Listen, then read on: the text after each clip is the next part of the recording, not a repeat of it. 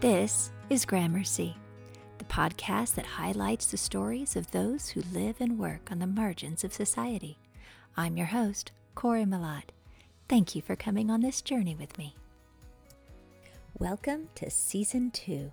This season, the focus is on listening to the voices of our Black friends, neighbors, and strangers in order that we might better learn from their experiences of what it's like being Black in America. My guest today is Saja Butler. What you need to know about her is that first and foremost, she is a musician. Music can't help but flow out of her. She owns her own company called Urban Monk Studios, where she has taught and continues to teach thousands of music lovers how to sing and play a variety of instruments. She is passionate about the power of music in life, and she sees music as a bridge that joins people together. It is with that same contagious joy and passion that she welcomes and loves everyone in her life. I met Saja at her home in Old Town Fort Collins. Being that we're in the time of COVID, we sat out back on her patio with the appropriate level of social distance between us. But the unintended, beautiful consequence of this time outside was the delightful sounds of nature and the neighborhood that enveloped our conversation. You'll hear birdsong, rustling wind, airplanes, yes, a nail gun, loud mufflers, and the occasional dog bark. And it truly was a conversation. I got lost in her story, her magnetic personality, and the cadence of her voice. I felt like I was sitting in the backyard of a friend I'd known all my life, and we were just passing the heavenly fall afternoon, sharing stories. Yes. Welcome, Saja, to Gramercy Podcast. I'm so thankful. Thank you for having me. This is going to be such a fun conversation. I'm so excited. Yay! Me too. Okay. Who are the three people, alive or dead, that you would like to have to dinner, and why? Alrighty. Let's see. I would like to have Sister Rosetta Tharpe. They're musicians. Okay. Jimi Hendrix and Wes Montgomery. And these three people were all influential in the way they just were themselves, and because of that started movements. So Sister Rosetta Tharpe was a guitarist, in the 40s, 50s, black woman, large black woman, confidently playing electric guitar, and really taught a lot of people. She's called the Queen of Rock and Roll because she was the one who many artists that you really love and enjoy, loved her. And Hendrix, because, he was such a firework, in his 27 years here on Earth. And he started out in the military, and he went from the military to being so psychedelic. And he saw colors while he played. He was very mystical. He saw music. That's what I love about it. Seeing the colors, and that is a thing. Music therapy is part of music therapy is based on that. Where you have people have seen colors, playing different notes. You hear or feel different playings with chord progressions. It's such a great experience, and so he also was very prophetic about life, and so it'd be nice to talk to him how he would see today's situation. Yes, wouldn't it? Politically, racially, and what he would have to say. Exactly, right. And then Wes Montgomery, simply because he's an amazing artist who happened to have a movement. He's a jazz guitarist, was a jazz guitarist, and he played with his thumb when most people played with a pick. So it was a muffled sound, and he only played hard solos with his thumb. And you can see him on YouTube, and people were like, what the? And the reason he did it was because he was playing with a pick one night, he practicing, and his wife told him to quiet down. So, because his wife told him to shut up, there are now movements in school things. His technique is taught in music schools, all because his wife told him to quiet down. Could you imagine the music the four of you could make at that dinner? Yeah. That would be beautiful. That would be amazing. Well, I have learned so much. It's been 5 minutes, less than 5 minutes of a conversation, and my mind's going a million directions with so many other questions, but those are all about music. Yeah. So I'm going to just try to keep it centered into what we're talking about today. Gotcha. And we're going to be really focusing on racism and how you've experienced it in your life. But I want to start by learning more about you as the person, Saja as the person, how you grew up, what your parents were like, part of their story, because who we are is basically Absolutely. based on our parents. So Very true. Very true. share some of your childhood and your growing up experience with me. Absolutely. Yeah, I was born in Arlington at Fort Belvoir Army Hospital. My dad worked at the Pentagon during the Vietnam War, and so he did coding. And so I just happened to be there, when they met and be birthed at that time. Wow. So I was born at the Fort Belvoir Army Hospital, as I said, and my dad always jokes, you only cost $3.75. And that's the cheapest you've ever been.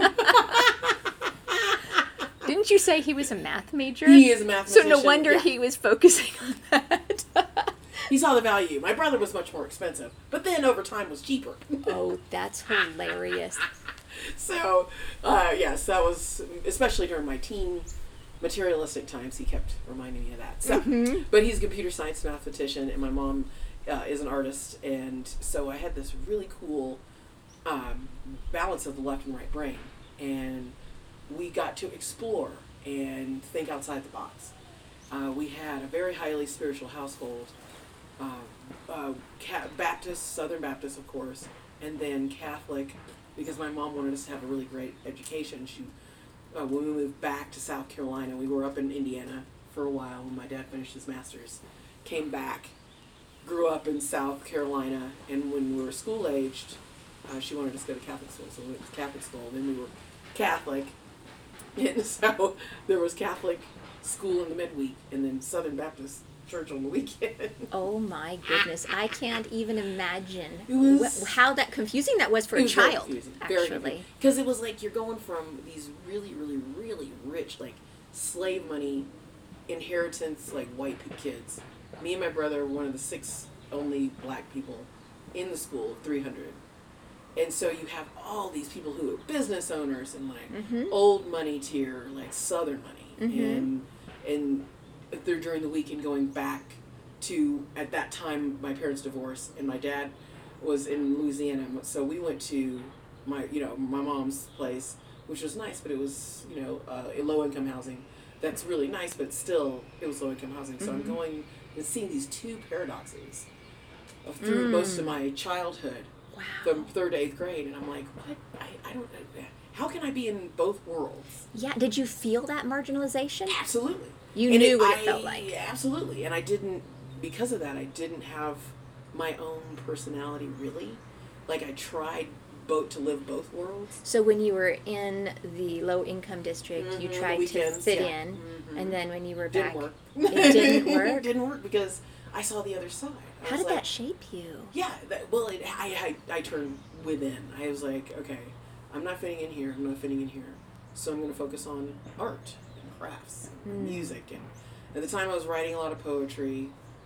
I did make a couple of friends, so we were very tight at school.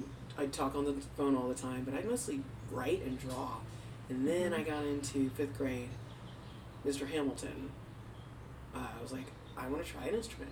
So I found the clarinet, and I just went to town and, like, played it for years, went it up, all the way up to first chair in state and in high school, and just loved it. And so because of that, music in high school, that was what gave my identity. I was like, okay, I'm a musician. And so I did that, and that saved me through both parallels. And so when in high school I was like, let's try marching band. Let's try the choir. I did it all. Marching band, orchestra, choir. And it was lovely because I saw, I can sing, I just sang in general. But it was shaping my voice, and I learned structure, theory, and discipline, and it really just, I don't know, I became me. Did you feel that music and the arts like that was like a bridge between the two worlds? Yeah, yes. That was the one thing, and that's what I do today, is it's actually just hitting me now why I do the Song of the Month. I'm like, I choose Songs of the Month for all the students, no matter who they are or what they're playing, because there's one song that some may know but some may not, but everybody always takes a good new piece of information out of that song. So when those two worlds were happening for me, I would play the same songs in both, and it'd be cool. You know, it would bridge our worlds. Soul would be great on both sides. Duran Duran, I was big into Duran. So yeah. So that was what, early 90s? Yeah, late 80s? Yeah, it was yesterday. But and so it was great. But and so I recognize that, and just now I realize I'm like, that's why I do it. I'm like, I choose a song from different genres every month. This month is Harvest Moon by Neil Young, and everybody, even people who've known, like, I didn't know they said those words, or wow, I didn't know that riff that I always thought was hard was easy, you know. But it also brings out, you know, their personalities, and they learn something new. Everybody, no matter what songs you do, is music really gives you a different perspective. Even if you're feeling blue about a scene or a feeling, it can, like, oh man, it can clear your head so you can be in the present. Music is about literally the present moment. It is a gift. So I say the present is a present. Oh, and music I is a love present, that. right? And so anytime you're listening to music, nothing is happening that can harm you at that moment. It's either helping or calming. And so that's why I feel like music is an amazing energy for everybody. Because it's so present. It's so... I never put that connection together. I just wrote that down because that's a huge aha moment for me when you just mentioned that. But that's true. Did you ever notice that? Like, I do notice it now that you say it. Yeah. When you're listening to music, you're all in, and you feel your body feels the emotion. Yeah. You're in touch with your body, but you're also your mind is also completely focused. Absolutely. Far like with it's just you and music. And the experience. Exactly. No matter if it's just hanging out in the shower singing, or listening to the radio, or at a show. Just there. It sounds like you had a really positive upbringing with your parents, even though there was the divorce. Yeah.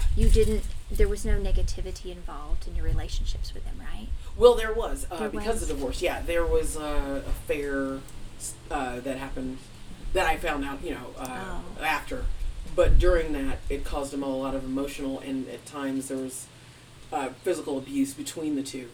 And it really wrecked the house. But it was a relief when they got divorced, because I saw they're both amazing people, and they needed to be apart, and people need to recognize that. It's like you journey with some people, like my grandma said, just ride the train until the stop is done. When you know the stop is done, get off. If it keeps going, keep going. Good right? wisdom.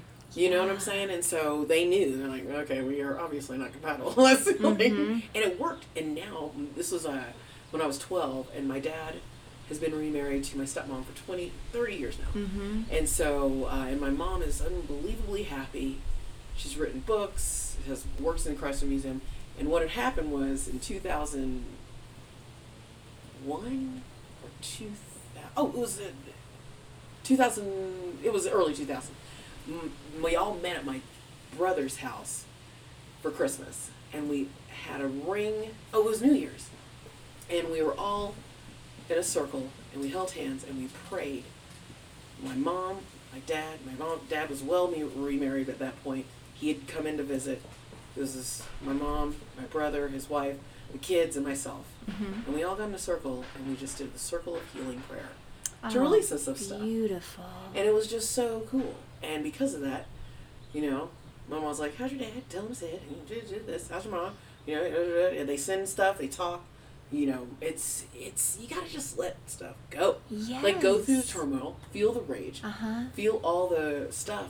That was super wise, because you can't heal what you don't name. Absolutely. And it sounds like they were just letting those things go, naming those things, and now they could reconcile. Exactly. Oh, that's a great example from your parents of how you probably deal with conflict. Absolutely. Or conflict resolution. Yeah, I was married for a bit around that. It was right after that time, or right before. But we broke up, and we had a blessing ceremony for each other, and I got that from that. And because of that, Matt's doing great. Man, there's already so many takeaways I have from this conversation. That's the beauty of getting to meet such people so different from yourself. Isn't that because wonderful? I would not have otherwise come in contact with with you or your stories, and I've already been so intrigued. I mean, I've written several things down already from what you've said as I'm listening to you. So did your parents sit you and your brother down together when you were young, or how old were you when they sat you down and said, hey, in this world, things are going to be a little bit different for you? When did you have the, quote, racism talk, or did you ever? We didn't have it. We experienced it. It was like live, right? Yeah, from kindergarten. I remember the first time I recognized I was different. I was in mini school in Greenville, South Carolina. And mini school? Yeah, it was called mini school. That's it was so the cutest cute. school. So great. I love that school. It was so great. But it was like for K through 3, and it was like kind of Montessori-like. Uh-huh. So it was very intimate. Like the grades shared the rooms, and everybody, like, we even went to the teacher's house for, like, you know, eat like pizza and stuff. It was very family-like. Loved mini school. But I remember just getting there, and this white girl comes up and she rubs my arm like this, and she's like, "Why are you brown?" And I'm like, and I was just like, I'm like, I don't know.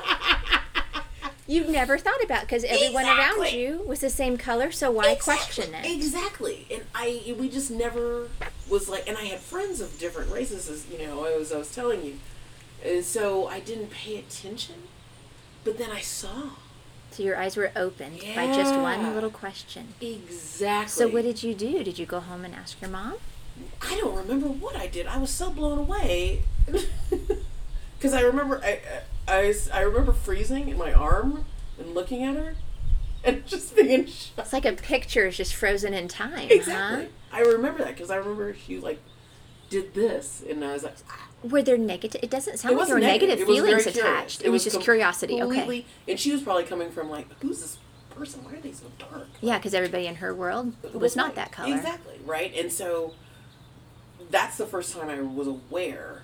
And then older school in the South, the differentiations grew, especially at St. Mary's, the Catholic school, due to just class, but also race as well, because I saw, like, everybody's here is white, basically, except for me and my brother and Kenya and Rosalind and, like, Kim and her brother. Those are the six of us.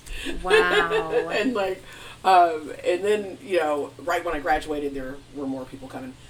I remember having a crush on a white kid, and him he was just like, no, you know, we can't do that way. You know, because it was just like, and I was like, oh wow, okay.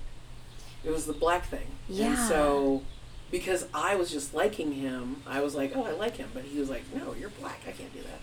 So I saw it. It came in those moments. It wasn't anything negative until high school. And the Klan rallies. There were a lot of Klan rallies in the South. There were. Absolutely. Oh, 100%. Like, they have a right to assembly, like any parade. You know, you have a right to assembly, so you file paperwork to do your thing. That's why you have, like, this parade or that parade. And so the Klan also, as a group, has a right to assembly, and would probably twice a year, on a Saturday afternoon, like, slap Klan hoods on horses and their children. That's what killed me. Like, you're slapping Klan hoods on brown horses, and your babies are in Klan costumes and rebel flags marching down the street and celebrating white supremacy. And so when we all joked, black folk were like, okay, everybody get your grocery shopping done on Friday, because, like, that has to damage your psyche. You cannot be anywhere in town on Saturday. So they were just laying down the law. This is how we still are. Basically, and we want you to on know the town. this. Yes, exactly. And it was very common, like, all over the South, for that to happen. And still, like, there's Klan rallies. Did you not have any white allies at the time who would, like, apologize for them or say, I don't agree with what they're doing? Oh, yeah, 100%, but they were not going to go out there. I mean, you could literally get, people don't understand the South, like, and that's why the South is healing faster now. It was so extreme. My grandparents woke up to a cross burning on their yard one night in the 50s, 60s. And my grandpa went out and grabbed the gun and shot somebody. He must have gotten some blood. he saw blood, so he must have hit something. They sped off in the car. But you wake up to that kind of stuff. Or you wake up to, like this, the movies really aren't an exaggeration. Like stuff happens that extreme.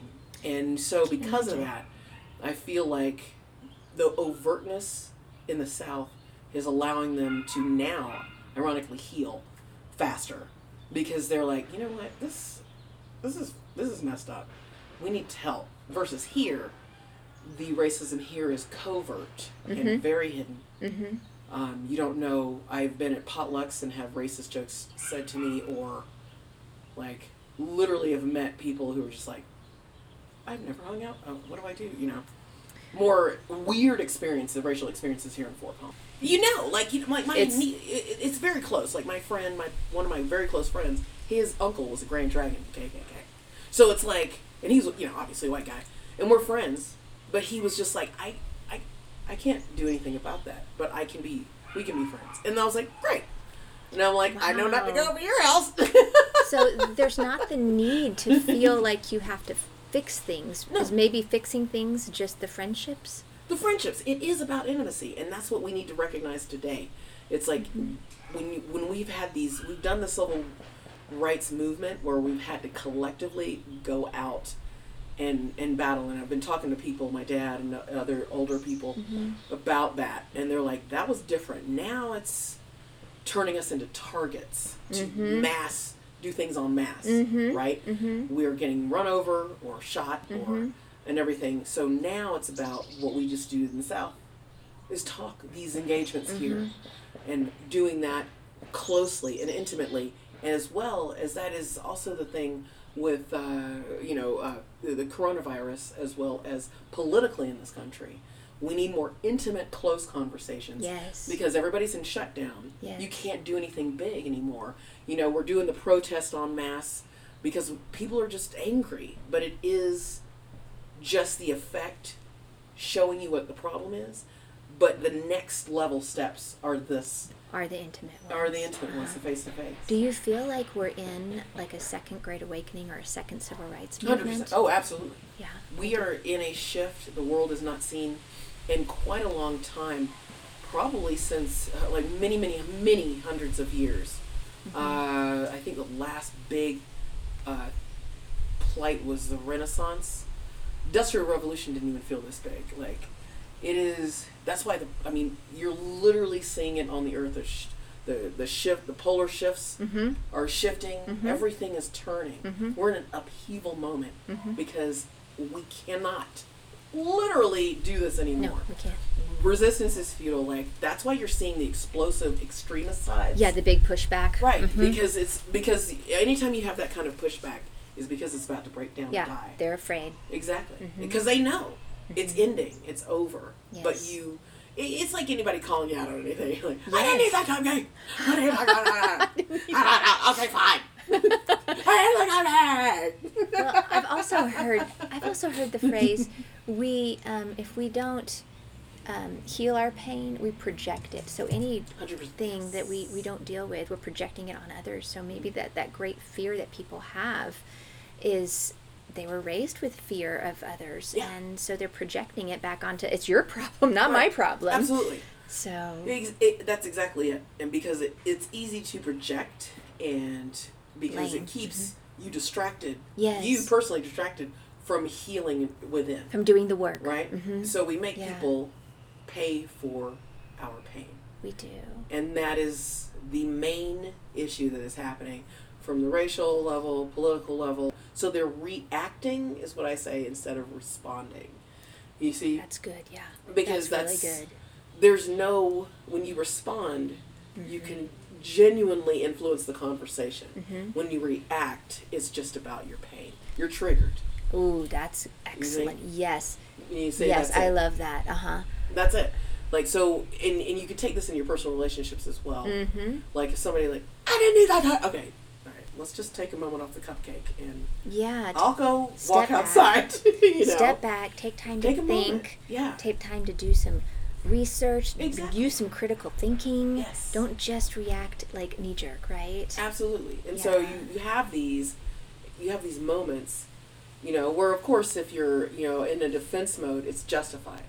That's absolutely, because that is pushing whatever it is that is harming you away from you. You're in fight or flight. That's absolutely justified. But most of the reactions we're getting is triggering people due to the fact that they need to hold on to something because they don't have a self-identity. That's the root cause of it. They identify with their political affiliation, religion, neighborhoods, class, race, whatever. So you're daring to take away their whole identity because they haven't had their own. And so they are out, right? And that keeps you distracted, keeps them distracted. So as long as they do that, you know, they don't have to. But if you sit there and just allow them to do what they need to do, reactions really aren't that long. You know what I'm saying? They come up and they come down. Well, I feel like Black people have more of a, they're better at that. They've been so used to have to just let this other person get all that out, and then I will just respond kindly, and we'll just hope that that goes away. Like, I've seen that time and again, where they are more gracious, they are more forgiving, they just say, well, they didn't mean that. They give them more benefit of the doubt. Do you see that? Do you feel that? Do you act that way a lot? Absolutely. Just to kind of keep all the emotions just at bay, keep them down low. But then, I mean, aren't those called microaggressions? Right. And how do you deal with those personally when you are the one who's constantly trying to make everybody else just at ease all the time, right? How do you handle that? Well, I'll tell you, it's because Black people have been constantly judged and persecuted. So we don't have to build up that, like, thick wall of, like, oh no, they hate us. Like, who the hell cares? Like, we're there, number one. Number two, we have a spiritual center. Like, most Black people on earth were raised with a spiritual side. Now, we go away, come back, and do whatever with it.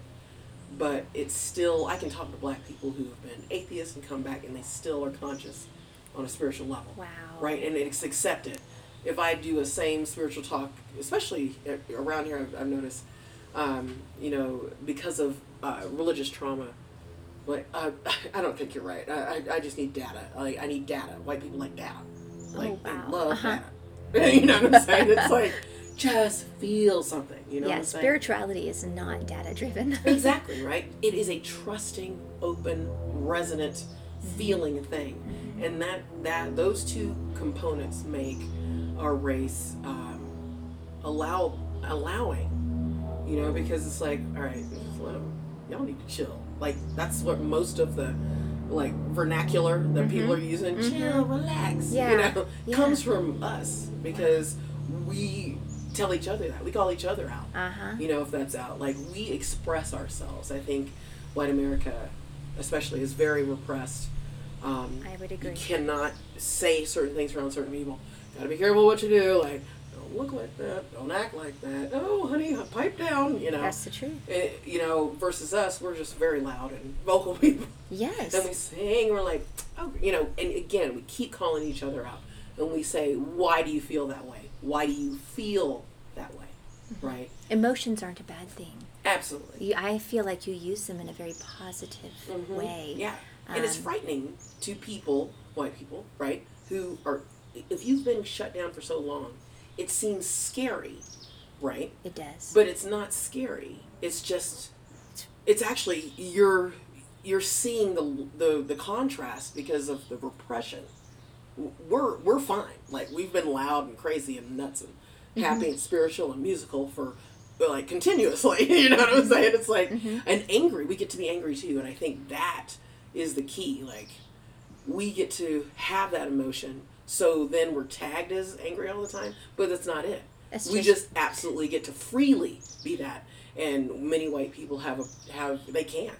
They're like, no, we can't. We gotta Oh, I'm glad you used the word free, because I have to say that when I'm around my Black friends, that freedom to be is the biggest feeling. Yeah, you get to I chill. have. Yeah. The freedom to explore and express all those emotions, and especially just the joy of community. I love being amongst a group of Black people who just have such joy in the group, whereas with a lot of white people, like you're just mentioning, and I'm experiencing myself, it's stilted, it's cold, we can't really explore a lot of those emotions because you might offend somebody. Right. The It's the freedom offense to thing. be is not there as beautifully as it is in the Black community, and that's a gift. That's a gift we can learn and share and mimic, and we're just going to have to be around each other more That's to it. become That's more exactly enmeshed in it and feel more comfortable and just start exploring all of those emotions. I think like you said, we repress way too much. Absolutely, and that that's fine. But it was like, but you see, it's like I see more of my white friends' gifts than they see in themselves, because that's I'm beautiful. so free. I'm like, You why are. aren't they like not seeing like their gift? Part musician, Yeah. part counselor, part psychologist, right? It's so funny. It's so funny. And so, Humans are funny. how did you grow this joyous, optimistic side of you? Have you always been this, or is Yeah. this something you have grown over time through conflict or through trials? I've always been like this. I don't remember like ever. I'm a happy person. Like I have low days, absolutely, but because I don't know. I'm happy. Yeah. Like life is good. Things I used to remember sitting back, lying on the grass and feeling the earth rotation. Like holy crap, we're going really fast. Yes. But at the same time, I'm really still, and I just always took time, I guess, to observe and to be. And now it's just a thing. And I don't remember ever not being that way. So I'm just, some people are just like this. So I'm like, okay, if I'm just like this, all I need to do is fill my cup, and then I'll be an example to others. You know what I'm saying? Beautiful, Like, because a lot of yes. people, that's one of the things I notice. Most people aren't like this. That's another bubble that popped for me. I'm like, wow, you really are very unhappy. Like, and you've been this way for a long time. So that's why you can't see your joy in yourself. Oh, that's why you can't see this particular racial movement is justified. Oh, I see. That's why you're not wearing a mask. Or, oh, I see. It's not the issue itself.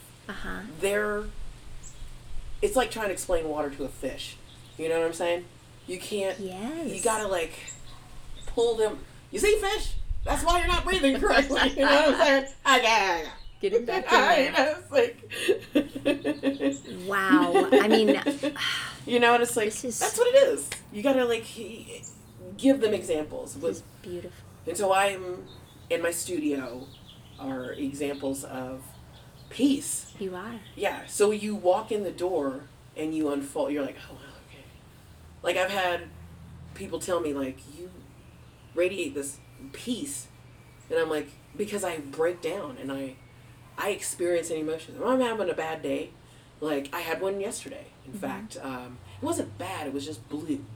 You know those blue days where you're just I sure you do. can't ever pick yourself up. And the only thing that did was I went to brand practice, and I just talked about it. They're like, "Hey, Sasha, how's it going?" I'm like, "Well, you know, it's kind of shitty." Like, you know, I'm like, they're because I'm so happy. They're like, "Good God, are you okay?" I'm like, "Calm down, everybody." I'm just like, I was like, I'm just having a really blue day. I'm really sad today, and I want to just talk about it for a second. And then we played music for hours, and then I came home, and I was like, "Oh, that's what I needed." That filled you up. Yeah, and it was just fine. And it was like, and I posted about that today, and I said, you know, mental sickness is fine if you just process through it and feel these emotions. It's just sickness. If you don't, it's mental illness. And that's why we have a serious mental illness problem in this country and planet. That reminds me of have you heard this quote by Rainier Maria Rilke? Let everything happen to you beauty and terror, just keep going, no feeling is final. Yeah. That's exactly what you were just letting it happen. And just because you woke up feeling blue doesn't mean you're wrong or bad or anything else is wrong or bad. It's just the feeling, and you're just being with it. Exactly. And then the music, your way of filling yourself up, filled yourself up again. And then, yes, exactly. And I came home and I had a clearer head, and I was like, oh, I see. I've been having these dreams this week about the past. I'm like, I must be purging things. Ooh, yeah. So my blueness yesterday was actually just grief of letting it go. past things go. And so this morning, as soon as I saw it, I'm like, okay, I'm really sleepy. Blam! Woke up, I'm like, holy crap, it's the morning. I slept so well. Oh, good. And that's what it is. It's like you process that. And one of my favorite quotes is Lao Tzu. He said, only when your sickness appears does your sickness disappear. Right? I love that one. I have to go write that down. Absolutely. It's that simple. But because of the repressive viewpoints and bipolarization on this planet, everything's extreme, hot, cold, up, down, this and this. Yes. We adapt that into our personalities, and so it's never a shade of gray, right? And it's always gray. It's just shades, man. Like nature has so many different varieties of green just in this backyard. I mean, look at that. I mean, it's amazing, right? It's all good. It is all good. If we just calm the hell down and give ourselves the gift of the present moment. Yes. And break down. I call this a breakdown or breakthrough time, as I said before. And because we can't go any further, especially racially in this country. We cannot go anywhere else. You have to. And I understand it's like black and white, and Asian. Everybody has been living together this whole time, in general, on Earth. So why do we feel like we can't? You're in the same neighborhoods, you're in the same cities, you're in the same places, grocery stores, foods are cooked by other races that eat all the time. So why are we still having this argument? I know, it does seem like we're beating a dead horse, doesn't it? You know, it's something that has just popped into my head that as you've expressed yourself throughout some of these stories, you are a beautiful mirror for people. You love to mirror what they should be seeing in themselves. I think that is a beautiful gift you have. That's beautifully said. Thank you. Well, people look to others to see who they are, and look at what you're giving back to them. You're giving back joy, you're giving back seeing the best in them. So many people don't do that. They harp on their negativity, and no wonder there's so many sourpusses walking around. We can't harp on that. We just have to have the feeling to be, or the need to be free, and you give people that freedom by mirroring that. Thank you. That's just so right. You're right. That's what I do. Thank you. Good. I'm glad you see it. That feels so good to hear, and it's natural. It's not draining. It's just, and it, because it's because of the business I've been teaching. Before that, I was a preschool teacher. Back in the way day, and was raised around teachers. So I see how to do it, and then fill my cup, and then reset. So, because people are like, why are you happy? I've had people go, why are you happy all the time? That seems so draining. I'm like, happiness is never draining. Trying to be happy is. I was like, good distinction. You know what I'm saying? I'm like, because people are trying, when you try something that is extra effort, that is completely necessary. You just, it's like Yoda said, do or do not, there is no try. I'm terrible at saying it. But you know what I get it. So did you experience any trials in, like you just said, you used to be a teacher and then you started your own music studio, and you've been doing that for 12 years. Tell me what you experienced here in Fort Collins. That's what you experienced trying to start your own business. 100%. Now, would that be any different from anybody trying to start their own business? It's a small business thing. Or did you experience any other hardships simply because of your race in this vanilla town? Absolutely, all of that. So when you first start a business, and they say the first year is the hardest, the reason it is because ego's involved with a lot of people. They think, oh, I've opened my doors, now everybody knows who I am. I'm like, nobody knows you. Okay, you got to market. You got to invest. You got to invest money, invest. And then the other thing is, you don't have a paycheck anymore. I remember my first breakdown That's scary. was like, I started just with students, and I was a year in, I was still doing a couple part-time jobs. I said, all right, it's time to do it. And I remember picking up my paycheck, back when you picked up paychecks, and I held it in my hand, and I was like, this is my last paycheck.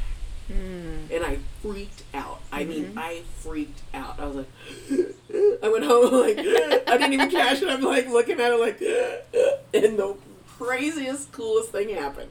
My dad, who never calls, you know, dads, they don't call. Moms call, you put dad on the phone. That's how it works in your typical household there. My dad called me, like, moments later, and he's like, greetings. He talks like that. Greetings. He's like, I don't know why, but I felt I needed to call you today. I'm like, Dad. Oh, that's a beautiful story of And I freaked love. out. I'm like, Dad, I picked up my paycheck. I'm freaking out. And he's like, calm down. Just calm down. I'm like, Dad, blah, blah, blah. And he's like waiting for me to chill out. So he let me like cry. And I was like, oh, what am I going to do? He's like, just calm down. I'll give you some money, okay? So he wired me $2,500. That, you know, so I could just calm down and relax and create. Yes. Cause and then he just let me freak out for a minute. You just and that's what we're needed talking about. somebody to be there to Yeah. let you be, not judge you. Yeah. This is a scary time. I was literally holding the last paycheck I would see for 8 years later when I now work part-time at the music district just to get out of the house and do and create and give the example of teaching to others, you know. You've been successful in your business, and you've been successful, it sounds like, in the music district, so that's awesome. You seem like you're a person who likes to just make as many connections as possible. So Yeah, that I have to. And I'm still, like, every day is a challenge. But running a business, 12 years today, is still as challenging as it is because COVID. Like, Oh, we've my got goodness. shutdown here. My business dropped 60%. Oh. So I had to, like, that's what I'm saying. So luckily there were disaster loans because of the business that I got. And, you know, other grants, I got a couple other things. But seriously, if that wouldn't happen, like, I would be screwed. This is dropped 60%. And then I'm like, okay. And instead of like, I'm like, okay, what's next? On like I go to the drawing board here in my office. And I'm like, I have meetings with myself. I'm you like, all right. strategize. Exactly. Because we did play a lot of chess. And Your games dad like that. taught you Yeah. that. Well, that comes directly down your father's Exactly. line, doesn't it? So, so I freak out for just, I don't know, maybe like an hour. And then I'm like, okay. And I allow myself to do so. And then I'm like, okay. So it's just time to sit down and like get to work. I'm like, okay, let's do this. Good for you. And it always works out. It really does. People don't need to recognize, like, when you walk a small business line, it is always, you have to trust. The path only opens up this much. Like a few So you feet only in front see of a you. little bit each time. But if you keep going, it's always going to be there. So there's not a lot of security, but there's a No. lot of reward that is not necessarily financial, but Right. other. It is, yeah, exactly. And then eventually it does become financial, right? Yes. And that's the thing. It's like I've gotten to a point where I don't have to worry about going any low thing. Even now in COVID, I'm like, okay, like I can handle. I'm in a pandemic as a small business owner, and I've done fine over this crest. I'm like, okay, thanks universe. I think keep it coming. Good. You know what I'm saying? So Good. you just gotta let it go Yes. because it's all good. Has anybody accused you of playing the race card? And how did you handle that? How did you deal with that? Yeah, well, it's interesting because I would have people. I've had a person walk out on me on discussing race or who was white and literally was like, "I can't believe you're saying that about our people." And this was years ago, and the very same person now is like, "Good God, we really have been messed up." Their eyes. Their eyes are open, and the Oh. reason they played the race card was because they just didn't know. They didn't see how privileged their viewpoint was of how. I don't know. They just. Anytime you say you play the race card, it means it's really meaning you're attacking the position of the privilege of white people. That's what it is. Have you ever had experiences that made you distrust the people who are supposed to protect us? Wow. Luckily, I have not, but Oh, my good. brother has. Your yeah. brother. Like, black men definitely are more of a target, Mm-hmm. especially down south, Mm-hmm. for sure. For some reason, though, Does your brother live in the South? he did, but he's in Baltimore Oh, okay. now, which still, is a hotbed of Yes. of angriness. But just it is a real thing that black men are targeted, and he was just in. I remember him dating this white girl down south, and just going into her neighborhood, he'd get pulled over because she lived in the rich part of town, and just immediately get pulled over, and followed in stores. I've gotten more things like from non-police, ironically, like retail, watched in stores, that kind of thing. Profiling, for sure, on applications, that kind of stuff has been happened to me. But luckily, around here, I'm knock on wood. Everything's good. I'm so glad to hear Yeah, that. I'm very blessed to have not had any experiences like that. In fact, I feel like Fort Collins Police and Chief Swoboda is really cool. I mean, I think I'm impressed, and I tell them that, and I did. Good. I was like, look, as a black chick, look, I could say something very wrong here. But I just want to say thanks. I mean, there's ignorant people everywhere, but I feel like here we're very blessed to have the police force that we do have. Good. Other places, no, absolutely not. I feel like some places need to be defunded, and the funds need to be put into other areas. Mm-hmm. But here, I'm very grateful because people don't recognize it doesn't take much to become a police officer, but then afterwards, I feel like, and they're given these weapons, and it's very dangerous. Mm-hmm. I feel like we need to have more training, more than the 6-month police academy, Mm-hmm. right? I mean, 6 months, that's it? And here's a life or death weapon. Exactly. Yeah. Like, how is that a thing? Mm-hmm. Maybe there was a shortage at one time. I'm wondering about the history of it. Like, they had to get people in. Mm-hmm. But now we need to really think about, Mm-hmm. this needs to be a years-long, like college. Yes. Like, It's unfortunate, the term defunding the police. I think that's turned off so many people because really all it is this, let's reallocate funds. How can we have to break it down and build it back up in a good, healing way for everybody, not only the people who are targeted, but the policemen themselves.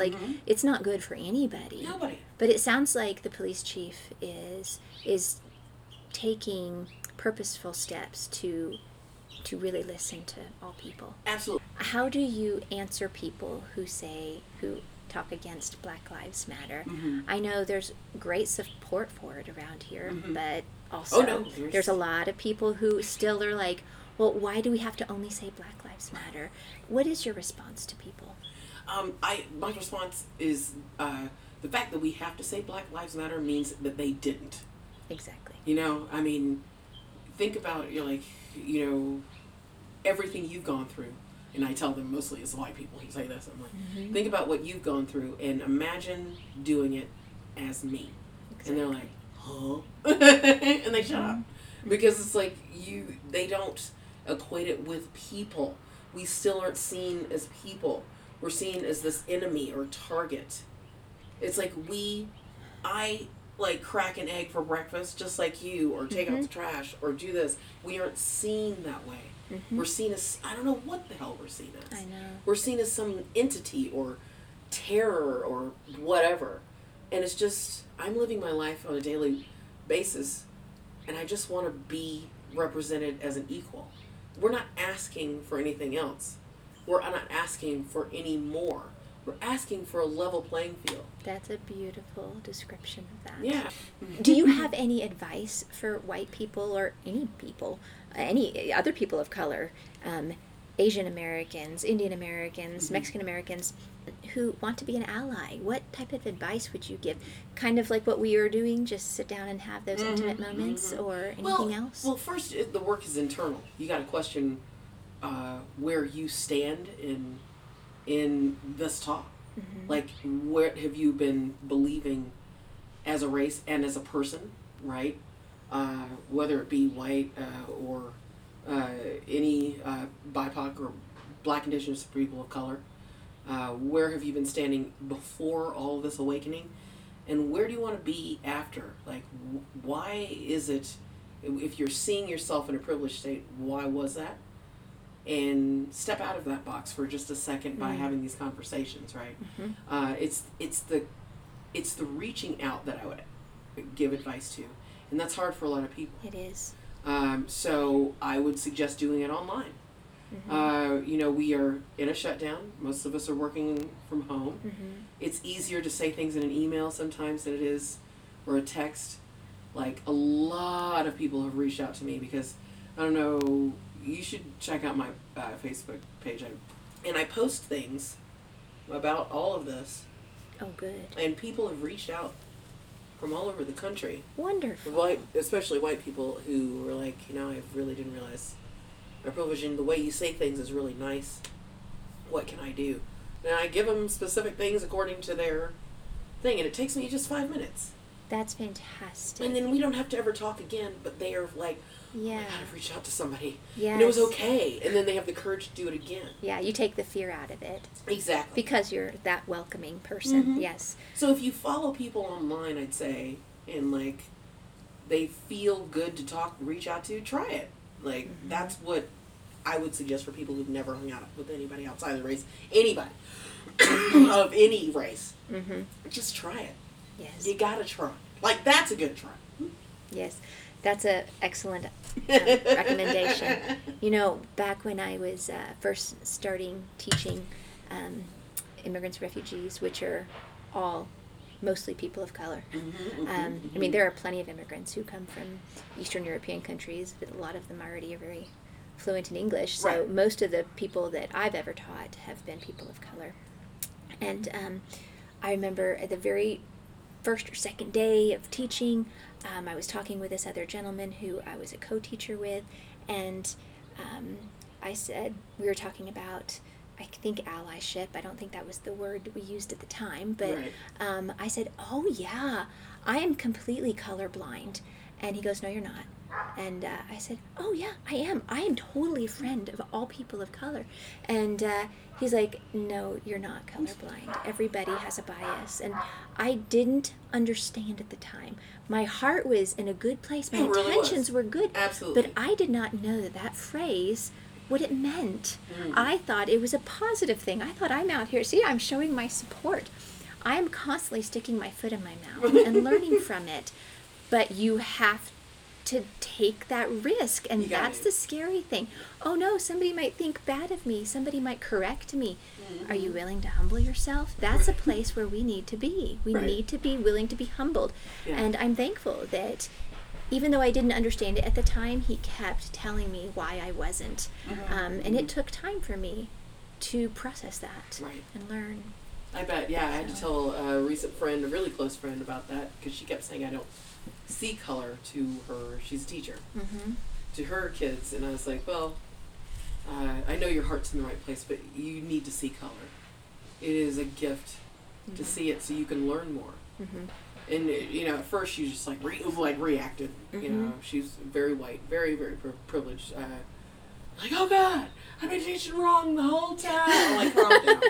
Just learn from it. It's okay. It's okay. Yeah, yeah. And that's all that is, because it was genuine where she was coming from. And so that's it. And the conversation lasted just that evening, and then we moved on. Yes. But if you're not going to be willing to take these risks, then you're going to stay the same mentally. And then we're going to continue this whole process. And Yes. it's unfortunate that a lot of people would rather do that right now. But it's not going to it's going to end. They're going to have to learn. It will come to an end. Yes. Well, I've also heard that if you don't see color, then you don't see me. Like if a person of color would say, if you don't see color, then you're not really seeing who I am, because that's what makes me who I am. And your eyes do need to see that. And the differences and the similarities are good. I mean, we just like we were talking earlier, the beauty of the Black community to embrace all emotion and show all feeling. That is a huge benefit that I would like to incorporate into my life. Yeah. I want to mimic it, but I also want to join it. Like, I'm not going to make my own version of that. Right. I find such joy in that, and I want to embrace that embrace it in my own life, but embrace it with the people that I learned it from. Yeah, absolutely. Yeah. And then you naturally can carry it to your friends and family and associates and whatnot. That's what it's about. Again, it's just these intimate connections that is going to be the real connector and the healing energy that we have. It's that small, but that big. That's what a seed is. That was started, this huge tree here started from a seed.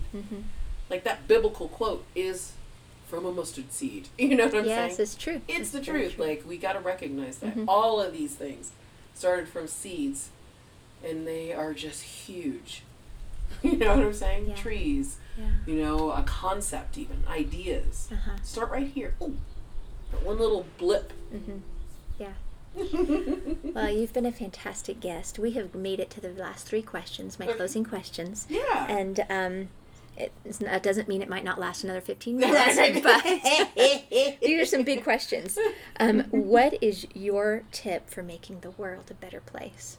You've given us like 50 tips already, but like, could you come up with just one more, please? Absolutely. There is, I'm going to just emphasize and reiterate self-certainty.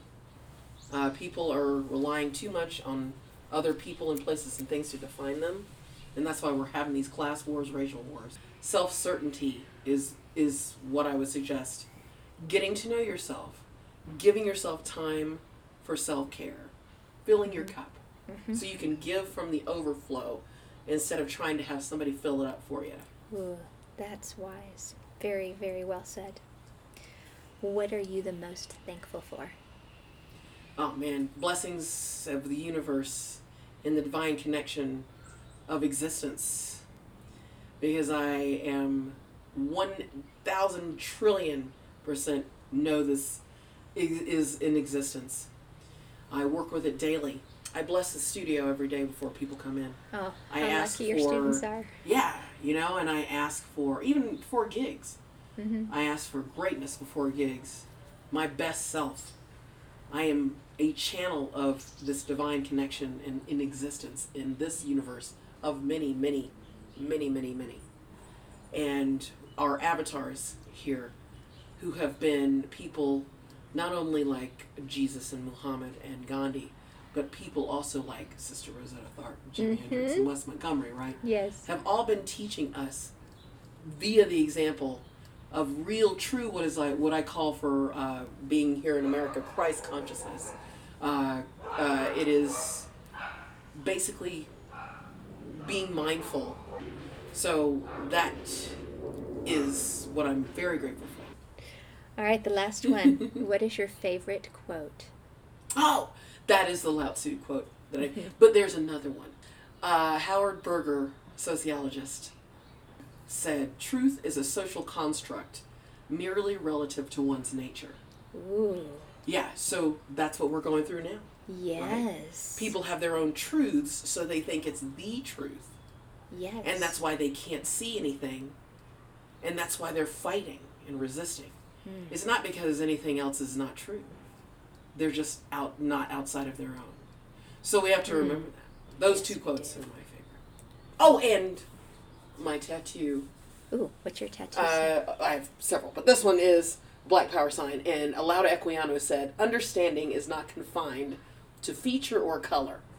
And he was Gustavus Vasa, a slave who addressed the British Assembly in the 1800s on a very famous speech about slavery, saying, "Hey, this slavery sucks," right? And that was the thesis of his statement. Oh, I love And I remember as an African-American studies minor, I was like, good Lord, this is incredible. I'm putting this on my body.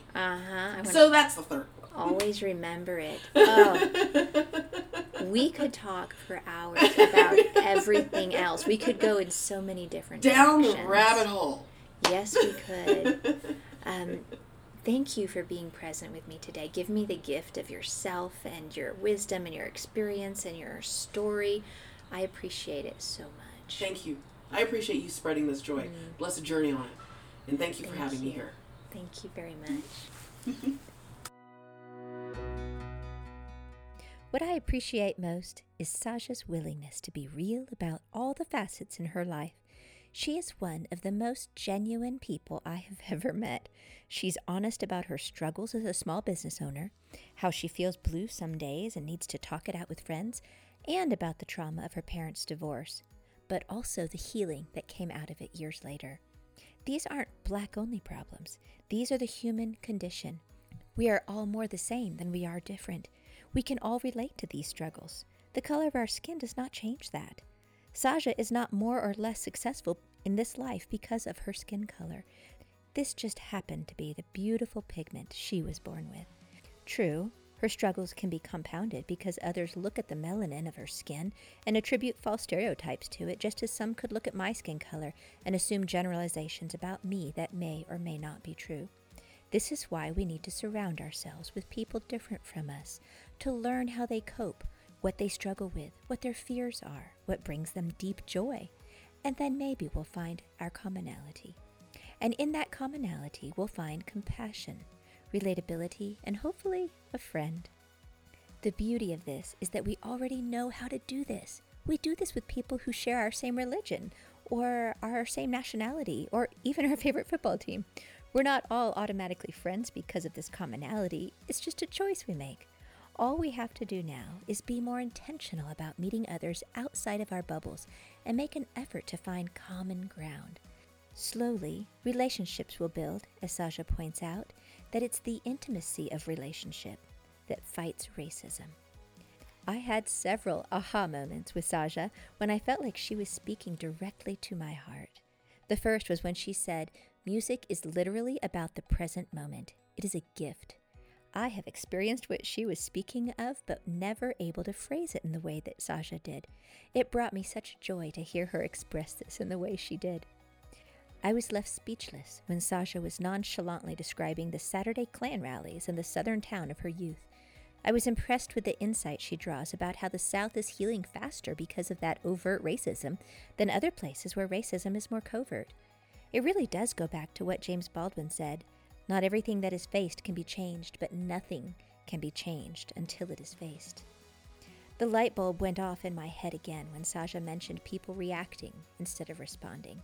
How many times have I been guilty of this very thing? Reacting is a knee-jerk behavior triggered out of our own pain or fear. But taking time to respond requires forethought that eventually influences the conversation in a genuine manner. I left my time with Saja feeling hope for the future, a light heart, and joy deep inside. All that after an hour-long visit about racism. Some people are just like that. They leave a trail of joy behind them everywhere they go. May we all give our genuine selves to another, be present with them, and leave them with the knowledge that they are loved, listened to, and accepted, just as Saja has. Thank you for listening to Gramercy. Remember, there is no them, just us. See you down the road.